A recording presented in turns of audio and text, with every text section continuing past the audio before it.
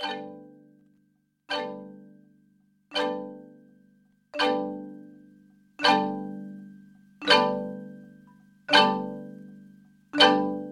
do Roseanne Barr, Killer Mike, and the late Moïse Postone have in common?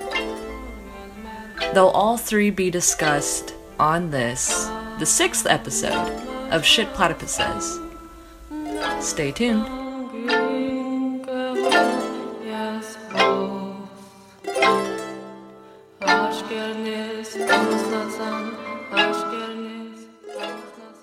We are going to do a special segment from the archive. An influential figure for Platypus recently passed away. His name is Moïse Postone, and we want to pull an interview from a very early PR issue. In fact, the first interview in the Platypus Review, number 3, from 10 years ago, March 2008. It was an interview conducted with Moïse, where Pam Nogales and Ben Blomberg did the interview with him. And I thought, since Moïse Postone recently passed away, and we've been thinking a lot about his legacy as a figure of the New Left, his legacy as a representative of this return to Marx moment in the New Left in the midst sort of the political crisis of the 1960s, we thought it would be a good chance to take a look, to revisit this interview and his sort of influence in thinking for us today. So how does he resonate still for us in the present? I thought it would be, important to discuss in sort of in memoriam kind of way. Welcome, Pam. Welcome, Audrey. Good to have you. Hey. So, Pam, you had a key role in this, and my first question for you really was, you were also editor-in-chief at this moment. Sort of what motivated you to take the interview approach, and particularly what motivated you to interview Moïse Postone? I have to admit that probably the details escape me, but we were already in the midst of the reading group in Platypus. We were already were dealing with the legacy of the New Left. And the question was also, in what way was Moïse part of this New Left turn? This moment that for many appeared to be an opportunity, and how did he make sense of his own politicization or his own approach to Marx? So there was that. I think there was also, because several of us were taking his class on Capital, there was just a curiosity about, what he was teaching us, what we were inheriting of Marx through Moïse Postone. And so it was a way of making our questions much more explicit than they could have been in the classroom. And it was also a way of taking a lot more liberty and asking about his personal trajectory as someone that arrived to Marxism in the 60s. Yeah, this is one of the first questions in the interview, sort of how did he come upon Marx? And he says that, like many people, it was through the Communist Manifesto. He didn't like it that much. And he didn't like it that much. Then he said that he discovered the 1844 manuscripts, which also was kind of like a moment of the 60s when they were translated to English, and people looking at Marx through the 1844 manuscripts. That was kind of... And a particular turning point, he said, was reading the article by Martin Nikolaus, which we also discussed in the reading group, The Unknown Marx, that he wrote while he was translating the Grundrisse in 1967, which also kind of that translation is often still used. Martin Nikolaus' translation of the Grundrisse is still often used, and were very important during.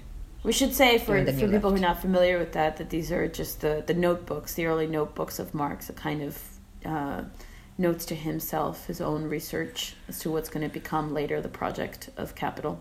Postone said that he sort of bought into the young Marx, late Marx distinction of like the young Marx was truly revolutionary and then late Marx was, Victorian and reformist or something. That's right. Yes, that's the mythos that Nikolaus is trying to dispel in that essay, The Unknown Marx, that, first he was a an open humanist young man, and then he became a Victorian, and his thought became petrified. And then some even say that like he was too influenced by Hegel, and this shows in the later Marx. There are all these ways in which people talk about the young and the old Marx, and Postone thinks that that's wrong, and also wants to say that Nicolaus does a good job at dispelling that. And it is a really good essay in that regard.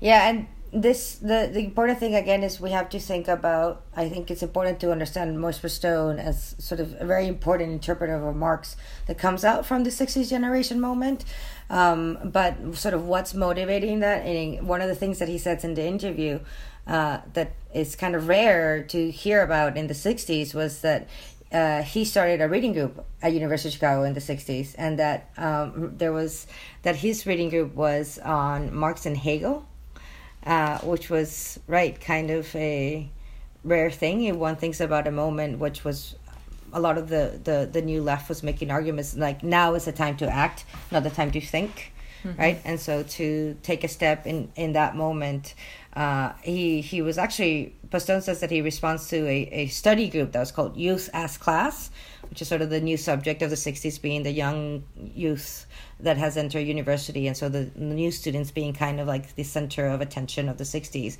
But in response then, he ran a reading group on Hegel and Marx. And he thought that was like essential to understanding the historical moment that they were in. Yeah, it's curious. I mean, we talk about the new left. Sometimes in the United States, especially, it's seen as the students, setting up the barricades, like occupying the university, forcing questions of gender and race. And here's Moishe Postone saying, actually, now is the time to go back to Hegel. Now it's the time to think about what Marx was. And in many ways, maybe that was also like a missed opportunity that, what legacy is left of that part of the new left is unclear today. Most people have this idea of the revolutionary students. That's what they think of the new left. But well, didn't a group of them from the revolutionary youth movement split off and form the Weathermen?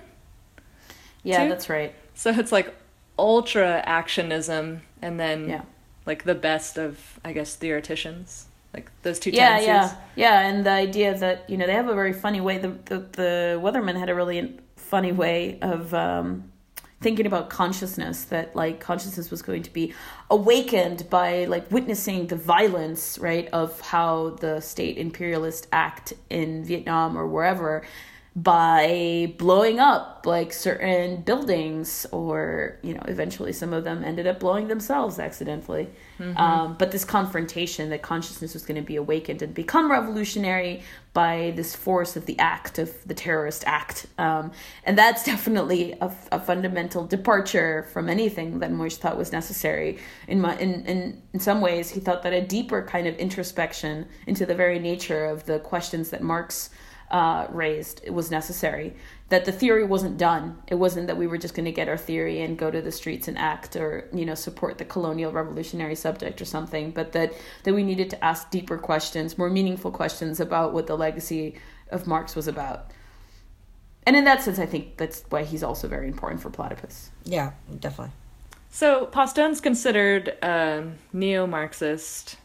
What does that really mean? How is it, I guess, distinct from Marxist in the traditional sense? I mean, in some ways it's this question that the title, tries to capture, like Marx after Marxism, meaning like not the old school, the old left, the hard-boiled communists that defended the USSR, not the Trotskyists that ended up being the historians of a certain oppositional tendency, not the Maoists that turned Marx into the plan for action of the colonial subject, but what was Marx's thought after the disaster of the 20th century? How can we think about it?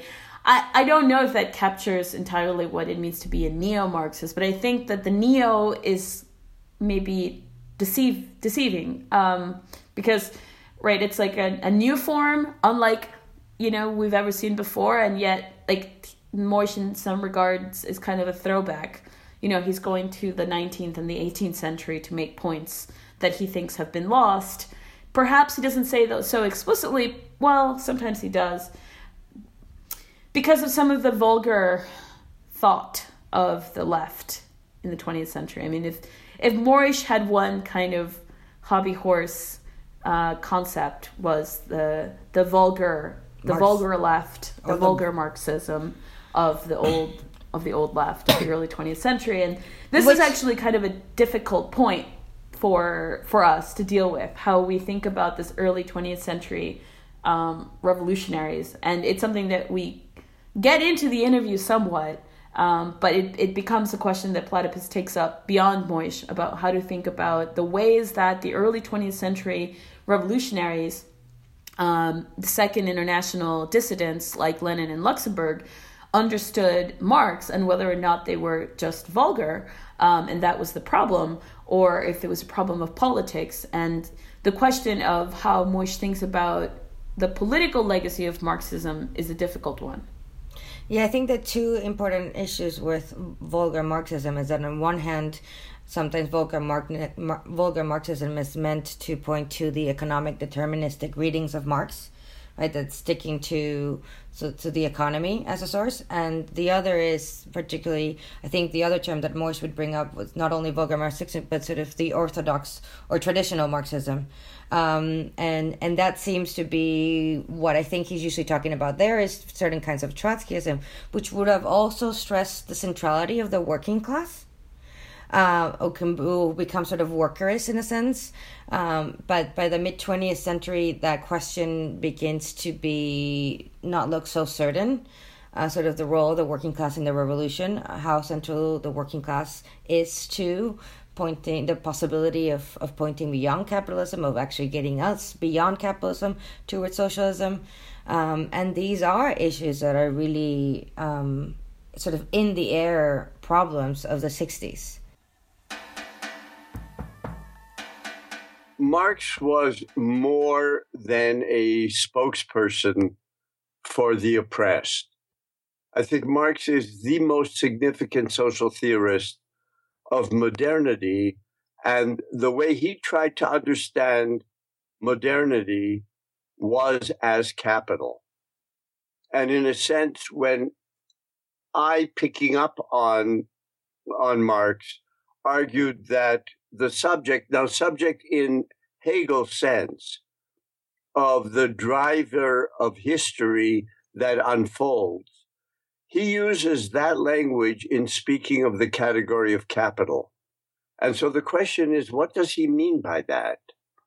And I think that one of the many things he's trying to elaborate is the question of why does the modern period, modern history, modernity, capitalism, have a sort of a dynamism that no other form of human social life has had.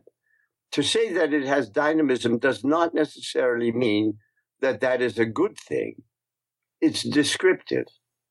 And the category of capital, with Marx's emphasis on time, is, among many other things, an attempt to explain why capitalist modernity not only has a dynamic, but is accelerating.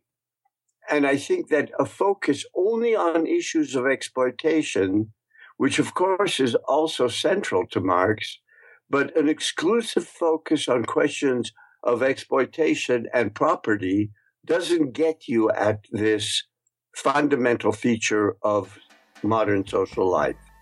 One of the things that I thought was especially helpful in thinking about Marx was this notion of the revolutionary potential of the proletariat, and how to think about it in a way that doesn't turn the category of the proletariat into some kind of fetishized source of emancipation as a sociological subject. In other words, and we can just, pull it right from the interview, I asked him, how can we account for Marx's statement that the proletariat is a revolutionary force without falling into a vulgar apprehension of its revolutionary character? Right. And he essentially sort of breaks down the ways in which Marx thought that the revolution, or rather Marx thought that the proletariat was a revolutionary subject. And it's primarily because of his standpoint within the system of capitalism, so that you have a subject who is essential for the dynamic of the system. The interaction between capital and labor is essential for the dynamic of the system. And in that regard, therefore, the proletariat is not outside the system. His revolutionary potential is there because he's integral to the system. And laborers are not by themselves emancipatory. The working people are not in and of themselves seeking to realize socialism. The worker is potentially revolutionary because of his position within the reconstitution of capitalism, because it's central to the dynamism of capitalism. And that's what concerns Marx. So it's always potentially revolutionary. And the way that Marx talks about it was, first you become a class in itself. There's the historical apparition of the proletariat as such, as that of working people divorced from the land that need to take their labor force to the market. There's that emergence. And then there's the for itself. And the question of how the proletariat sees itself as a revolutionary force, which brings up the issue of politics, right? Which brings up like the ways in which the laborer sees himself as part of a revolutionary force, and how that's mediated through the left is left kind of open for Postone. Postone has a negative critique. He thinks that the left shouldn't speak to people in certain ways, that they shouldn't fetishize social relations. And he leaves open, I think, the question of what politics to embrace. He does say the one very important thing. He says a very important thing about the New Left, that he thinks they were prematurely post-proletariat. So they moved beyond the working class, but prematurely. But there's a reason why. There's a sort of like necessity of thinking about what makes up a working person, what kind of subjective conditions would allow someone who works to think about the possibility of socialism that the old left, at least according to Mosch, was not grasping. And so those are really complicated questions, but the issue of how to imagine working people as potentially revolutionary is quite important, because I think that around the left today, there's this idea, and this is not across the entire left, but some of the left thinks that you have to defend working people and say that they could never hold backward ideas. And it's a bit like, well, no, your job as the left is to be able to educate people that might end up being anti-immigrant if they didn't realize that they live under a system in which, illegal labor is being used to lower their wages. And that's not natural. That doesn't come from the experience of being a worker in a factory. That's a political perspective that's larger than the working person's experience within a call center, let's say, to be more relative. Yeah. I was going to say, I experienced that a lot with a lot of left groups that kind of echo that Maoism, I guess, of discounting American workers as being like bought off. There's always a lot of these groups, they either express this kind of idealized, infantilized view of the working class, which doesn't ever seem to pan out sociologically, like it's not people who actually exist. And then there's this corresponding denial of the existence of like actually working class people who, like you say, are like maybe anti-immigrant or just really racist, sexist, like they're because they don't fit the narrative, the first narrative, they're sort of discounted out of hand. And that seems to be a clear problem of like the misapprehension of the revolutionary subject. Like that's a huge theme here for that reason. Well, I just feel like it's this aspect of relating the general dissatisfaction and discontent with the conditions of life that the proletariat would represent that can translate to the opening of the possibility of general human emancipation, right? That it is that. But, right, the issue then is sort of linking that through questions of consciousness, a consciousness that points towards a necessity of a revolution, the consciousness that points towards a necessity of sort of the big boogeyman, the dictatorship of the proletariat. And so what then the question sort of missing, I guess, in the interview, that it's not an aspect or a strong aspect of the 60s, is the party question. Sort of then, like, what role, right, if we recognize that both the potential and possibility is there within the proletariat, but it's not naturally sort of born. Like, it doesn't have like revolution in its blood or something, or it's the impulse. There's no unconscious impulse towards revolution. That has to be created. It has to be That's organized. right. And I think that this is where he's definitely part of his generation, the subjective factor, right? So, as Marxists, we talk a lot about the objective factors, meaning the material conditions under which people reproduce their lives. As a working class person, I have to take my labor to the market, and that's how I can get wages and pay my bills. That's my material conditions. But then there's the subjective dimension, how I experience myself in the world, how I think of my experience in the world. And there are different ways in which that happens. There's a cultural dimension to that, right? Like how I understand myself if I watch the Roseanne show. Like, right. Do I relate to these people? Like, is that like me? Am I seeing myself, my experience? But then there's the political dimension. And like a working class that's revolutionary would have to be constituted politically. And the political dimension is part of this larger subjective realm. Exactly. And, and this is, I think, where I do want to be able to carefully say that I think here's where Moish leaves things unspecified.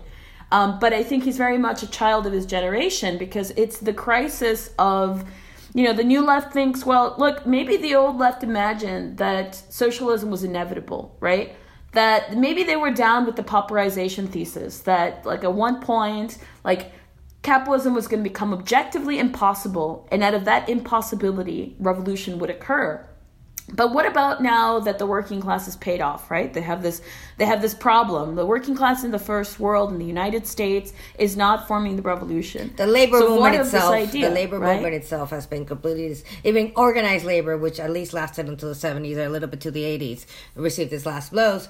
But right, now that the labor movement is also massively disseminated, because at least that still existed in the 60s, right? There was a complete reorganization, if not 60s, more into the 70s, sort of the turn after 68, labor, the strategy for labor, the André Gortz piece as well.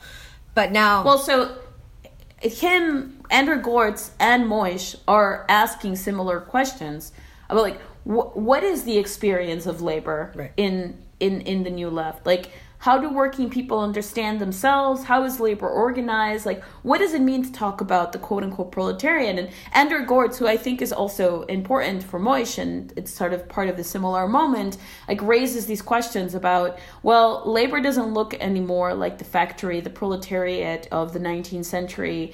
Now we have this layer of like the technocrats. Like, what does it mean that these people, these workers, have this knowledge of the production of the whole across an international dimension?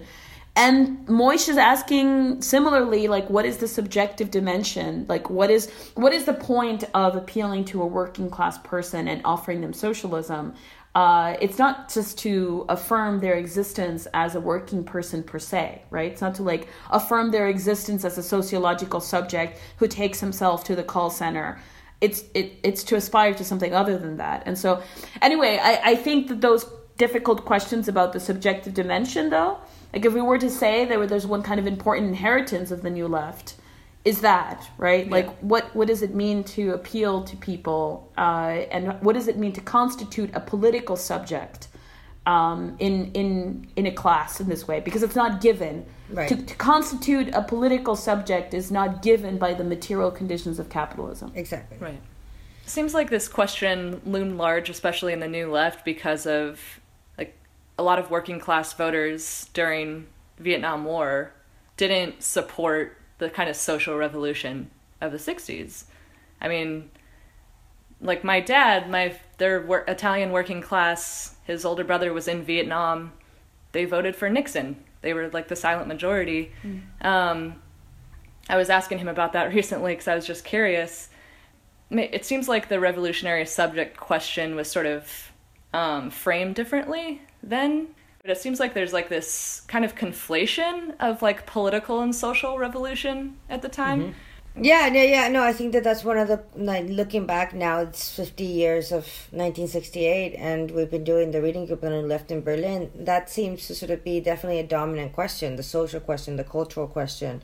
And in the absence of, though, it seems to be, retrospectively at least, very much as a result or a response to the absence of more explicitly political questions. And so the political question, the question of the political party, kind of gets sidestepped from multiple fronts. And because of multiple reasons, there's a real crisis coming from the Soviet Union, 1956 being kind of like a big fissure moment with regards to the Soviet invasion of Hungary. And so, there's a lot of discontent with old communist parties, and with the idea of politically organizing through parties that is also affecting and saying, okay, so, but then we still, there's a lot happening in the air. We know what's the weatherman. You don't need a weatherman to know which way the wind is blowing. Idea sort of like things were happening everywhere, kind of like things were taking off everywhere, and these things that also get repeated nowadays when activism gets popped up again. But that there's kind of this fragmentation of social questions and cultural questions, and there, but an absence of more explicitly, or that we lose than does today. What does it mean to raise political change? I think, though, also there's been the way that we've inherited the 60s now that we're doing the reading group in Berlin on the New Left, I find that the questions were more sophisticatedly put. They were put in a much more sophisticated way, actually, that we give them credit for.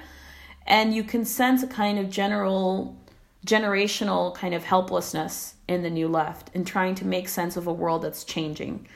We got this in the Gortz and we got it in other pieces, but it was this notion that, so the world around them is changing, capital is reconstituting itself at a mass scale in new forms, and the left is still stuck in this old mode of thinking, and it clearly doesn't have its finger on the pulse. And so culture, like what we mean by culture here, is very important, because, maybe we've inherited a kind of like hyper reified notion of what we thought the New Left thought culture was. But in Gortz and in other people, like this subjective factor, right, in a kind of more open way, if we put it this way, it's like, how do leftists relate? How do Marxists relate to the subjective dimension, right, of working people, of students, etc.? But how do you mobilize a potentially revolutionary subject without a notion of how you appeal to people's subjectivity? And so maybe we've just inherited a very poor way of the ways that people have answered those problems from the New Left. And then when we actually read the text of the New Left, we're like, these people had real problems. They wanted to be Marxists, and then there were Soviet tanks invading Hungary. And like, how do you make sense of it? Like, what does it mean to be against the United States and against what the USSR had become? How do you, what does it mean to be a Marxist? Like, are you connected to a working class? Not in a meaningful way. What does that mean? And so I think those questions then later, the way that people answered those questions, we've inherited a kind of hardened version of them and a kind of neoliberal edition of the New Left. And so it's hard for us to know the difficulty that generation faced. And anyway, it's my most generous reading of the New Left, is that they understood the world was changing, but the political leadership available at the time could not make sense of it. And they understood that much. Exactly. They knew that they lived in the world that was changing, that potentially held opportunities, but that the political leadership available was completely out of step with the potential transformation. Yeah.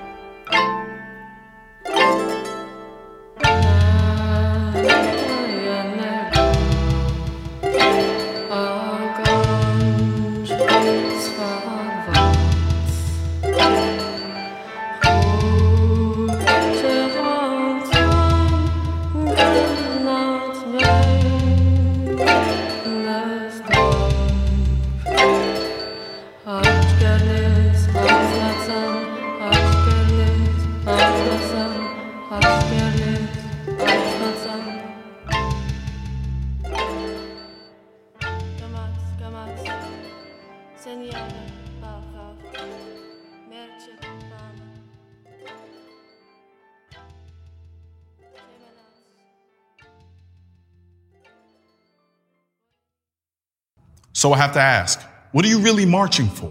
Because from where I'm standing, it looks like a march to burn the Constitution and rewrite the parts that you all like in crayon.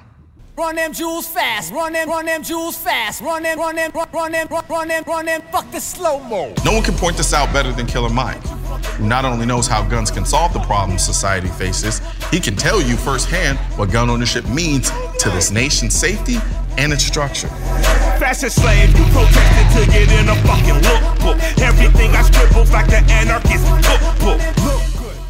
Killer Mike was on NRA TV recently and had to issue an apology literally a few hours later. I'm sorry that an interview I did about a minority, black people in this country, and gun rights was used as a weapon against you guys. March for Our Lives had, I don't know, some speculated it was like up to 1 million people in DC, but it was like close to 250,000 actually at the march. First-time voters show up 18% of the time at midterm elections. Not anymore. It's a hot topic right now. What are your guys' thoughts? I mean, first of all, I didn't even know that NRA had like a TV channel. Me neither. Yeah, that's not true. surprising. And it was hosted, and then this particular segment was hosted by a black dude. I was like, "Whoa, NRA, you're like, yeah, I don't know, super you're woke. beyond me." I had no idea. Yeah, NRA is trying to be woke. Yeah, trying to get Killer Mike, because Killer Mike, what was known. I mean, I didn't know much about Killer Mike. I knew that he was, conscious rap. You not woke. Like this kind of enlightened hip hop kind of stuff. Run the Jewels is like frat bro hip hop. Yeah, that's his group. Yeah. So he's part of this like whatever politically active voice of the black community. And what I know him from is not really his music, but he introduced Bernie Sanders. Right. So I was like, oh, okay, like there's this man again. And yeah, so he was pissed off because people were attacking the Second Amendment, or he felt that like anyone that talks about gun control is essentially trying to undermine the Second Amendment. And he was like, look, I'm a defender of the Second Amendment. What are you going to do if some cop is threatening you and you don't have a way of fighting back? Like, don't you see all of our people are being killed? And, how is it being progressive to take away something that could be used in defense? And that was his argument. And particularly, I would say, his argument is the black constituency, the right of black people to bear arms is sort of something that he's also sort of holding strongly to. I mean, look, I have to say that I understand where he's coming from. As an American historian, like the idea that people that fought in the Civil War, during Reconstruction, black people, like their weapons were taken away. That was a political decision that was made. That was in order to suppress the possibility of a rebellion by like black Southerners that clearly expected much more to come out of the Civil War. There's actually a really good part of a book by Richard Wright called Black Boy, in which the main character's grandfather sleeps with a rifle by his bed. And the rifle is his Union rifle, and it's like, it's proud of place. And it gives you a sense, right, of what maybe some people, at least at one point in time, black Americans thought that it meant to own a weapon, that they thought that it was significant and valuable to demand freedom in this way. And now we've come the other way around, and Killer Mike is now like, the worst, like, persona non grata. Killer Mike is the persona non grata. That all makes a lot of sense. Like, first of all, his name's Killer Mike. Like, maybe he's not nonviolent. Maybe he's not like promoting MLK or Gandhi or something level nonviolence. I was just talking about this with you guys before. Like, there was a case in Sacramento very recently, Stephon Clark, who was shot in his like grandmother's backyard, and he had a cell phone. And the cops said that they thought he had a gun. So this is used again and again against a lot of inner city youth. There are people of color, poor people generally, regardless of their color. So it seems like the protest movements, namely like BLM, are sort of being absorbed into this in a confused way. Yes. And I think a lot of people are trying to process it and make sense of like the policy prescription for what is a very valid concern. Obviously, mass school shootings are horrific. So it's like, of course, that's reasonable to want to address this in terms of like a concrete policy prescription. But the question is, what is that prescription? We should say the, what these policy prescriptions are. Right. So I was going to read that. Yeah. So the just to be clear, the March for Our Lives in D.C. was a march that called on members of Congress to pass new gun control laws. The demand measures were things like universal background checks, ban on assault rifles. That's a big target, particularly for the Florida students. And also reinforcing, these better background checks and the assault rifles. I think that these are the kind of like the two big demands. And of course, then that's pushed towards, maybe we should just completely get rid of the Second Amendment. Right. John Paul Stevens, yeah. And all the controversial one, right, and repealing the Second Amendment it comes with disarmament of whoever already has guns, which is also probably impossible to actually do and might actually produce more violence. Meaning, God knows what that would look like. But yeah, I mean, especially on the far left, actually, people are split. Like there's those that are more directly supportive of the Democratic Party who would agree with the Second Amendment, but there's also far left groups who are completely opposed to it, consider it an anti-working class measure, a racist measure. So the left itself is sort of in massive, deep disagreement over this as well. Well, I mean, anti-fascism was working under the assumption that, Trump is a fascist, he's the head of state. We have to resist a fascist state or government through violence by punching Nazis, etc.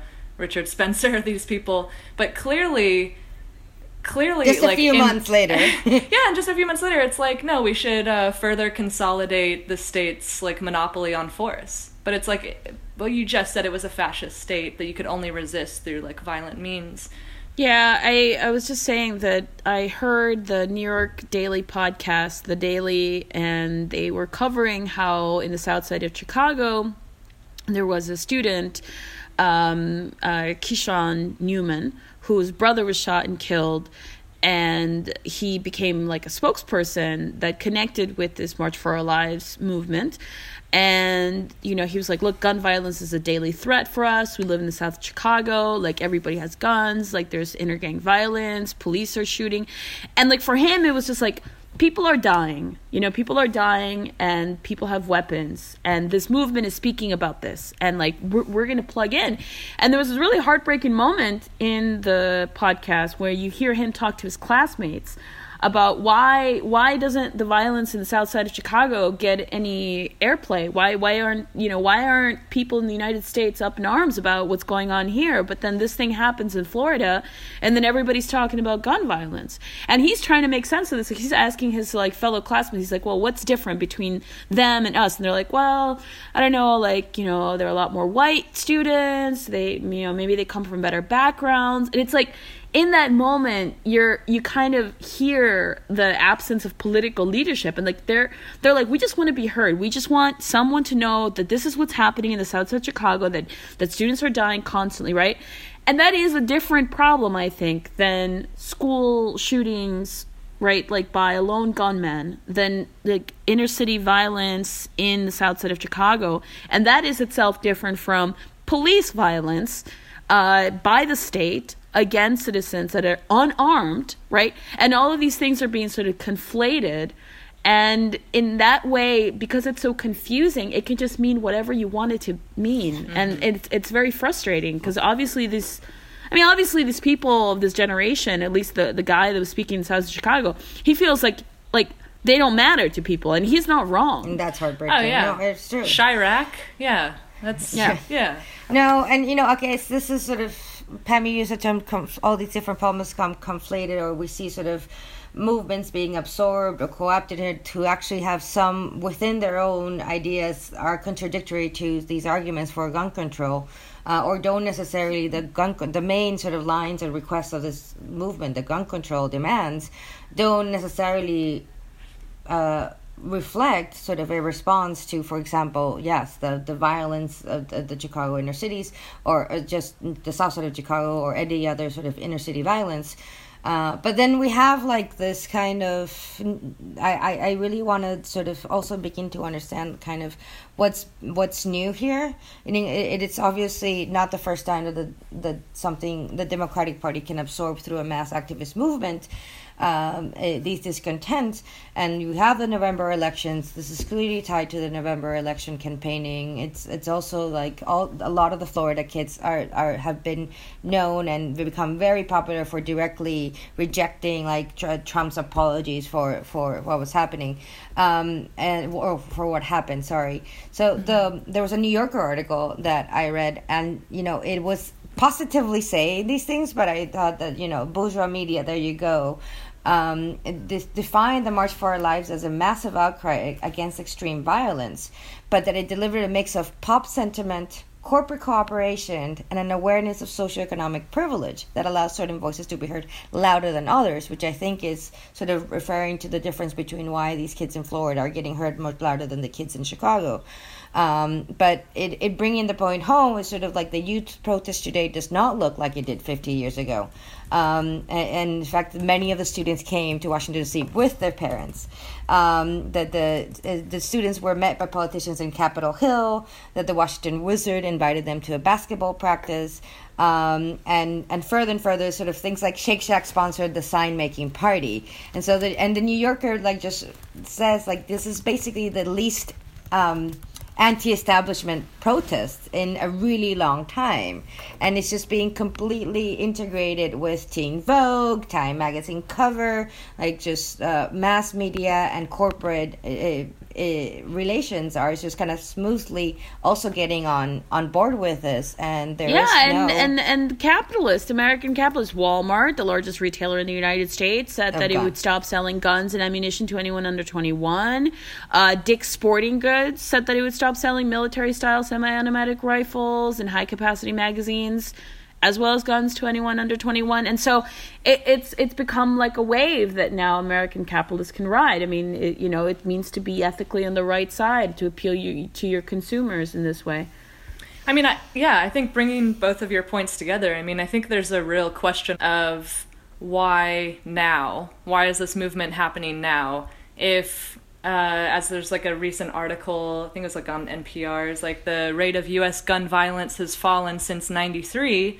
A study came out fairly recently that showed that, together with the very valid objection from people in Chicago who've never not seen gun violence in their lives and seen people they know shot and killed, it's why is this happening now? And I think there's a sympathy that's pretty universal with this movement, but there's also this skepticism that comes from a potential opportunism.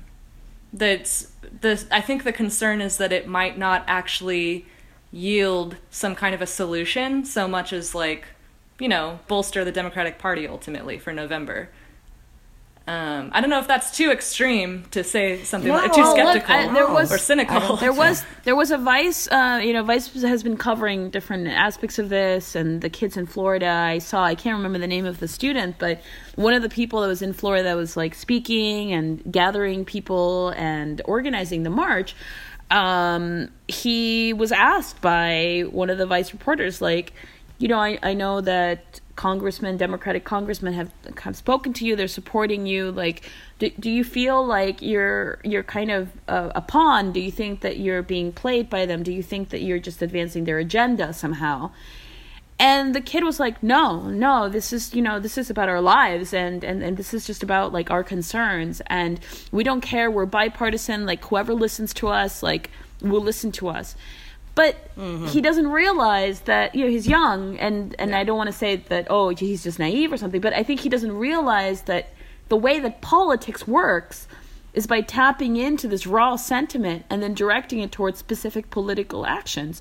And what these kids end up doing, and what these politicians end up sort of pressuring them to do is, let's rattle the NRA. That's really what it's about. Let's light the fire under them. Let's hear, they're going to hear us now. And that's a political move. That is part of a political agenda.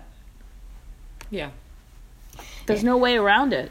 Yeah, and then sort of also it means unequivocal, for the most part, acceptance, I think, of gun control being the answer, the right answer, and sort of where is the proof that gun control will decrease or prevent crime? And other examples I'd be sure, well, if somehow gun control would go through, who's to say that the other methods, sort of, building bombs, etc., wouldn't sort of increase? Meaning this is an argument that Mike McNair raises in the Weekly Worker. So gun control legislation, what will it do? It will drastically increase sentences for people for other crimes as well. It's just a question of would gun control actually prevent crime? Well, and what does gun control mean? Because an overwhelming amount of Americans support background checks, including Republicans, including NRA members. Trying to enforce existing laws before just jumping the gun, bad use of language, and repealing the Second Amendment would be more sort of conservative in that sense. And if the vast majority of gun owners in the U.S. are not violent at all and never have been, then just assuming this connection between the existence of guns and gun violence, it doesn't seem tenable. And it seems like there's a dearth of discussion on this front. I mean, Killer Mike was trying to have it. And to my mind, coming from a very reasonable position that was totally consistent with BLM, right? This idea of self-defense, the right of self-defense, especially for people who've notoriously been targeted by the cops. But why is that discussion being silenced? It's so confused, right? It's what kind of change we want to bring about in the world, which is the thing that people on the left should have some vision, work through, what is the vision for the future that you are rallying people towards? Mm-hmm. That's collapsed. And so there's this kind of immediacy of the present. Everything just gets collapsed into the feeling of the here and now. And it then ends up tailing already established political leadership. And so these kids, and they're kids, they're high schoolers. They don't have the vocabulary to make sense of how to change the system or what needs to change. And or if they do, and they might. The problem is that if they do and they might, but it's all still serving the Democrats, I would say. That's the point. I think these kids are totally genuine. I think everyone's genuine. I think it's just following the sort of model of protest culture as catharsis. Yeah, the catharsis. Well, I mean, right, absolutely. It's a feeling, but it's the questions are so different. And you put it very well earlier. The issue of a policeman shooting a black unarmed person. Okay, that's one issue. The second issue is, in the south side of Chicago, there's inner city violence, black kids shooting black kids. How are they getting these guns? Why is the south of Chicago look like this? Okay, that's the second issue. In the school in Florida, a middle-class community, there has been a very young person who has had access to an automatic rifle. How does that happen? And the three issues, the only connecting factor is that there was a gun involved at some level. Someone had a gun. Yeah. But they actually require different solutions. And so the reason why they're being kind of mushed together, I think, is right, what you're saying. It just provides this kind of protest that allows people's anger about all of these situations to come out without really following through to a political solution. Because if you were to actually say what, who's the judge again? I forget his name. John Paul Stevens. Yeah. Right? It's John Paul Stevens, he follows it to its logical conclusion. I mean, he says, I understand what the protesters want. They want, better background checks. They want to take automatic rifles off the market. All of that is so well and good, but really what you should want, if you really take this to its logical conclusion, you want to repeal the Second Amendment, and you need to say it. And then that would be a really interesting political discussion. Then we could actually have the kind of political polarization that might turn people away from the Democrats, might take people I don't know, maybe some of them would become socialists, maybe some of them would just say I don't even think that I want to be political if that's what politics is about, I thought it was just about affirming my feelings. And we can't have those political conversations in these protests at all. It's not about it. Right. Yeah. It's too late to apologize. It's too late. Google Robert F. Williams, he was the person that inspired the Panthers to even become Panthers. He was a black Marxist. He was in the 50s. He was a person that the NRA gave a charter to in North Carolina so that blacks could defend themselves. Later, those blacks became people like the Deacons of Defense. He also sold them ammunition. When they couldn't buy ammunition locally, the NRA did. So the NRA has a value to me. My father's been a member. I'm a member. I think my father might be lifetime. I'm a member. It has had a value to me my entire life. My entire life, my father and uncles have been members of the NRA. I am personally think that 1 million black men this week should go online and just get a year's membership and see how you like it.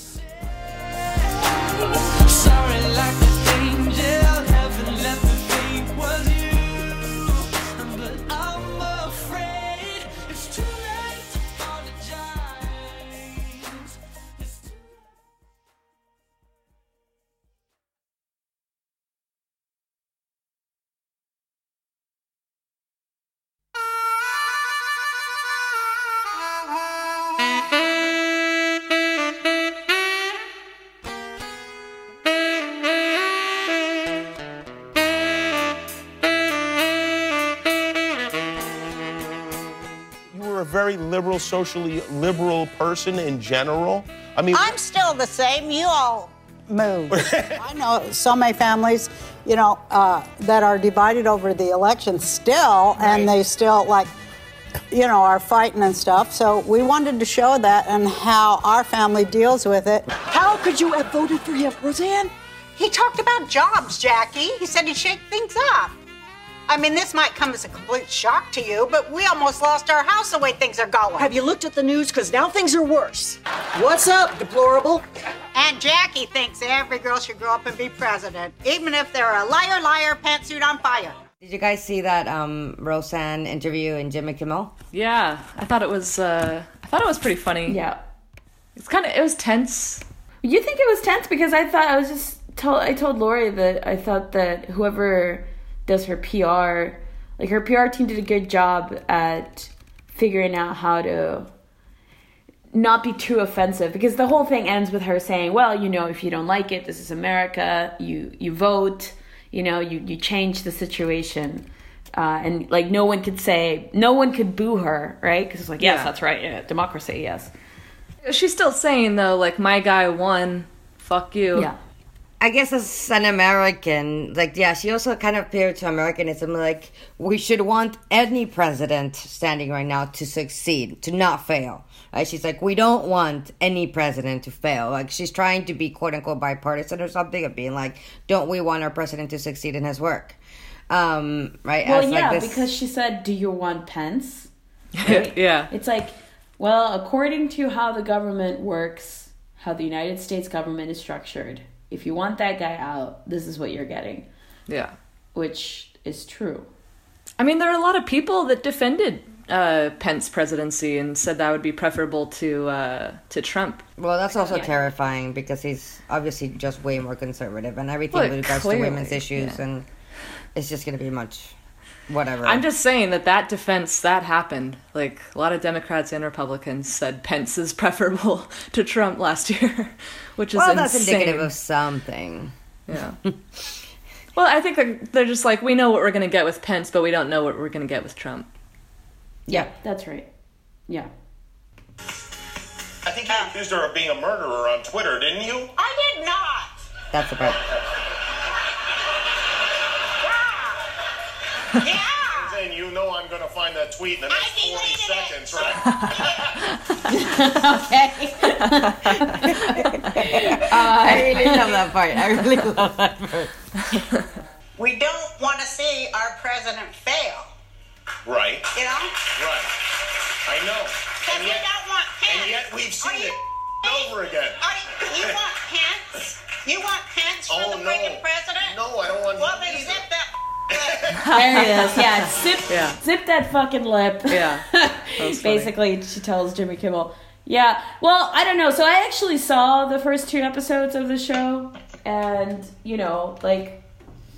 at first I was a little disappointed because I felt it was really forced. It was very clear what they're doing, and it's difficult to do to do a reboot is difficult, right? Because you have to reintroduce the characters, but you don't want to reintroduce them too much because the audience that has been watching the show for many years, like, you don't want to bore them. So there's a little bit of, like, negotiation happening. And, you know, but the second one was, like, maybe a little bit better. I mean, I thought that it was funny. I thought that, you know, Laurie Metcalf was really good. Like, I think anybody else would have been, like, too trite and too constrained, and it would have just been like, oh, here's another stereotypical, like, pussy hat, like, you know, woman.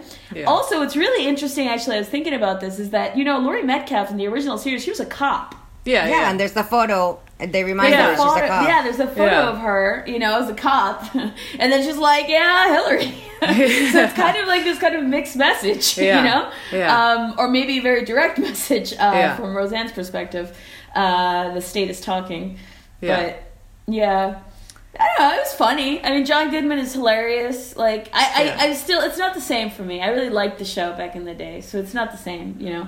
That's what I was going to say. I didn't really get into the show. My younger brother did, and he always admired it because he's gay, and so he always admired it as, like, paving the way for, like, gay characters on TV, which I thought was cool. But, I mean, I feel like it was pretty even-handed. Like, the way that they dealt with, like, the gender fluidity thing seemed, like, relatable, I think, for a lot of families, where there's, like, a Phil Donahue-esque treatment of, like, you know, genderqueer kids or something. Or it was, like, accepting, but it was, like, pragmatic, where it's like, you're gonna get bullied, you know? And there's not really, you don't hear that these days a lot.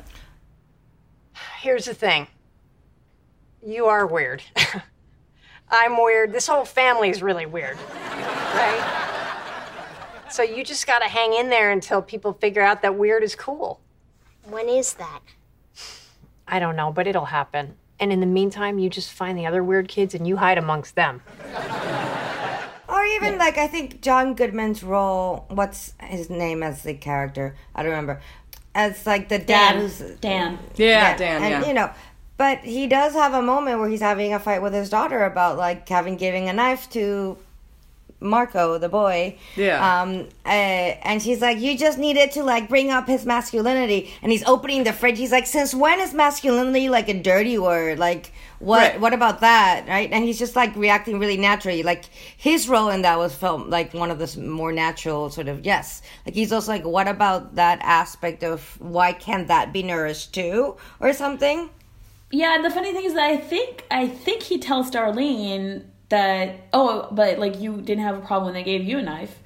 Or something like this. Yeah, that's true. Yeah, right, because it's, like, protecting yourself and whatever. I mean, I actually have to say, we'll see how it develops. I thought that, I mean, maybe also, like, the character, the little boy who dresses as, like, more feminine. But I don't know. I think it's all, it seems very forced. And but I understand what you mean. I mean, I know what they're trying to do is risky, which also means that it's kind of messy. But the audience that they're hoping for, we'll see. Like, I'm skeptical that the audience that they're hoping for will watch the show. I don't know. Well, people might just boycott it. Working person, you know, that used to tune in. I was an immigrant in Michigan, and I would tune into the Roseanne show. And actually, my mom didn't like it. She liked the Cosby show because it was middle class. And later we had this conversation, and now she's come to appreciate Roseanne, like, much later, because I would talk to her about it and be like, well, you know, it's like one of the only working class, like, American shows on TV. And so I watched it with, like, some degree of curiosity of, like, okay, this is what it means to be a worker in America or something. Yeah. Well, now it's become specifically about, like, the division between, you know, like, how political divisions in families, like, bring people apart. I mean, I don't know. But I'm giving it a shot. I'm watching it, and she's...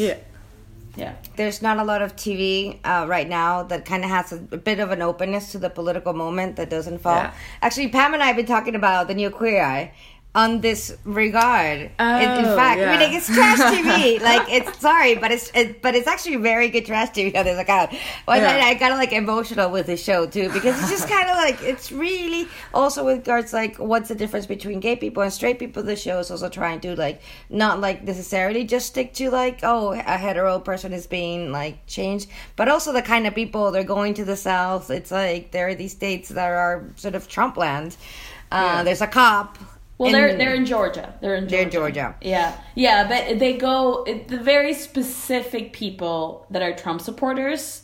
Like, there's one guy that literally has a "Make America Great Again" hat in his closet, and he's a cop, and he gets a makeover by the Queer Eye guys. Nice, yeah. And the first guy was also like, he was very much like of that type, although his political views are not like shared with the people in the show, but he's like, you know, it's like old white guy, like big dude, burly, and he's just like, I don't really care about fancy things, you know, I just do my job and then I come back to work and I make myself, what does he call it? Like white trash margaritas or something like that. Is it Mountain Dew and tequila? And they're like, oh, honey, like, we're going to need to show you some things.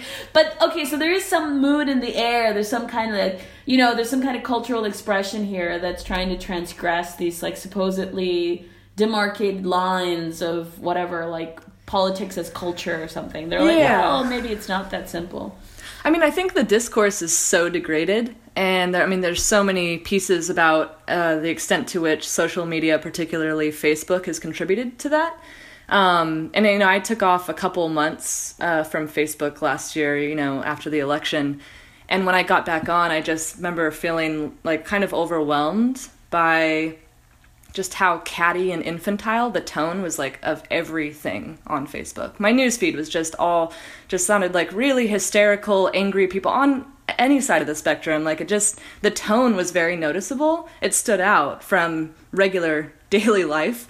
So I think there's a desire for reconciliation that's out there right now. And so any kind of form of media that can tap into that, even if it feels forced because it's such a delicate tightrope walk, I guess, you know, it's in this era where it's never good enough, it's never woke enough, everything's problematic. I mean, it's how can we make sense of these social changes in, like, an honest way that registers, like, real discontent without constantly just devolving into, like, finger wagging and hot takes. Mm-hmm. The 3 Billboards Outside Ebbing, Missouri film. That's the other one. That's the other one. Yeah, from last year was really good. It was good in a different way. It didn't even talk about Trump, Democratic Party. None of that stuff, like, came up. It wasn't about, like, these people dealing with politics explicitly. But it was about the sort of complicated ideas of justice and, like, violence and violence. Yeah, and cops, and, you know, there's, like, this complicated relationship to the supposed hero of the story who, you know, maybe is more vengeful than seeking out really justice. I mean, it gets very messy. Highly recommended. But the mother in the character, the mother of the cop, who's, like, one of the main guys, is just, like, straight out of Trump country kind of person. Like, definitely made in that mold.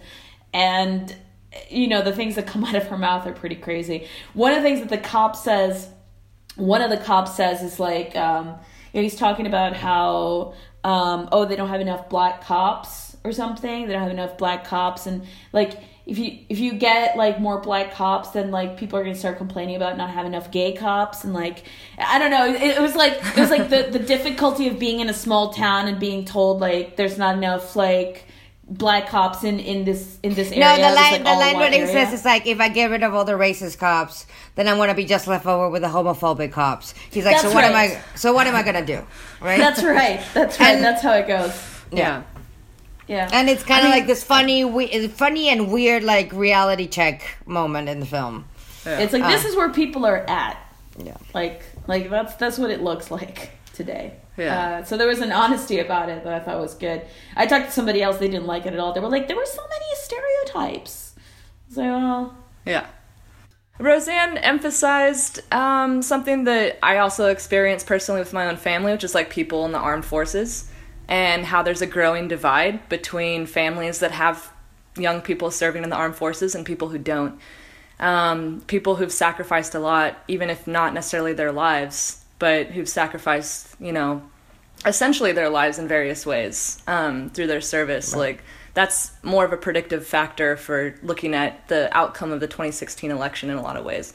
So any way that Trump supporters or the election can be painted in a more accurate light, I think is good, because the point is not just this ideological support for Trump or something, but it's like how to properly oppose Trump, which is like take his supporters at face value. Like if they're actually anti-war, why aren't we hearing more about that? Or why aren't we viewing it in that light?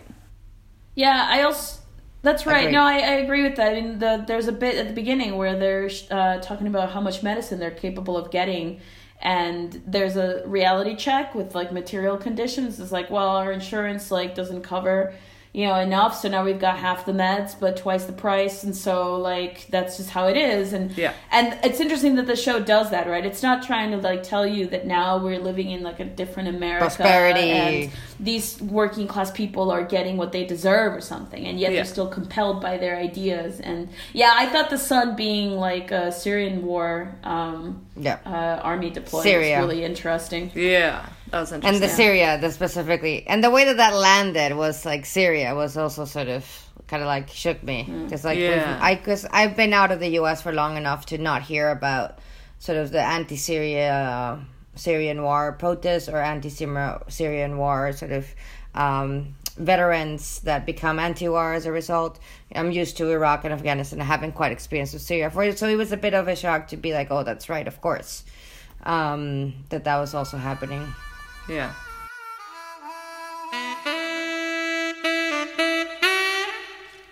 What happened to the rest of our candy?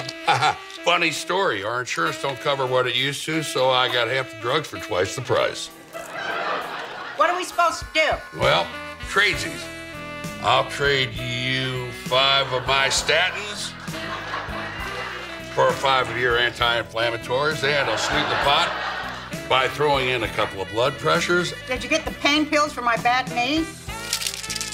Wouldn't be the Candyman without the sunshine, babe.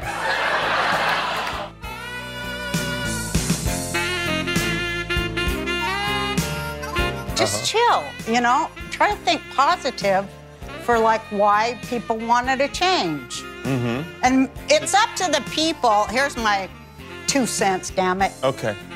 It's up to us to make this government work, no matter who's president. It's up to us to do our jobs as citizens. And if we don't like something, let them know you don't like it. And then you got another election in 2 years. Get out there and vote.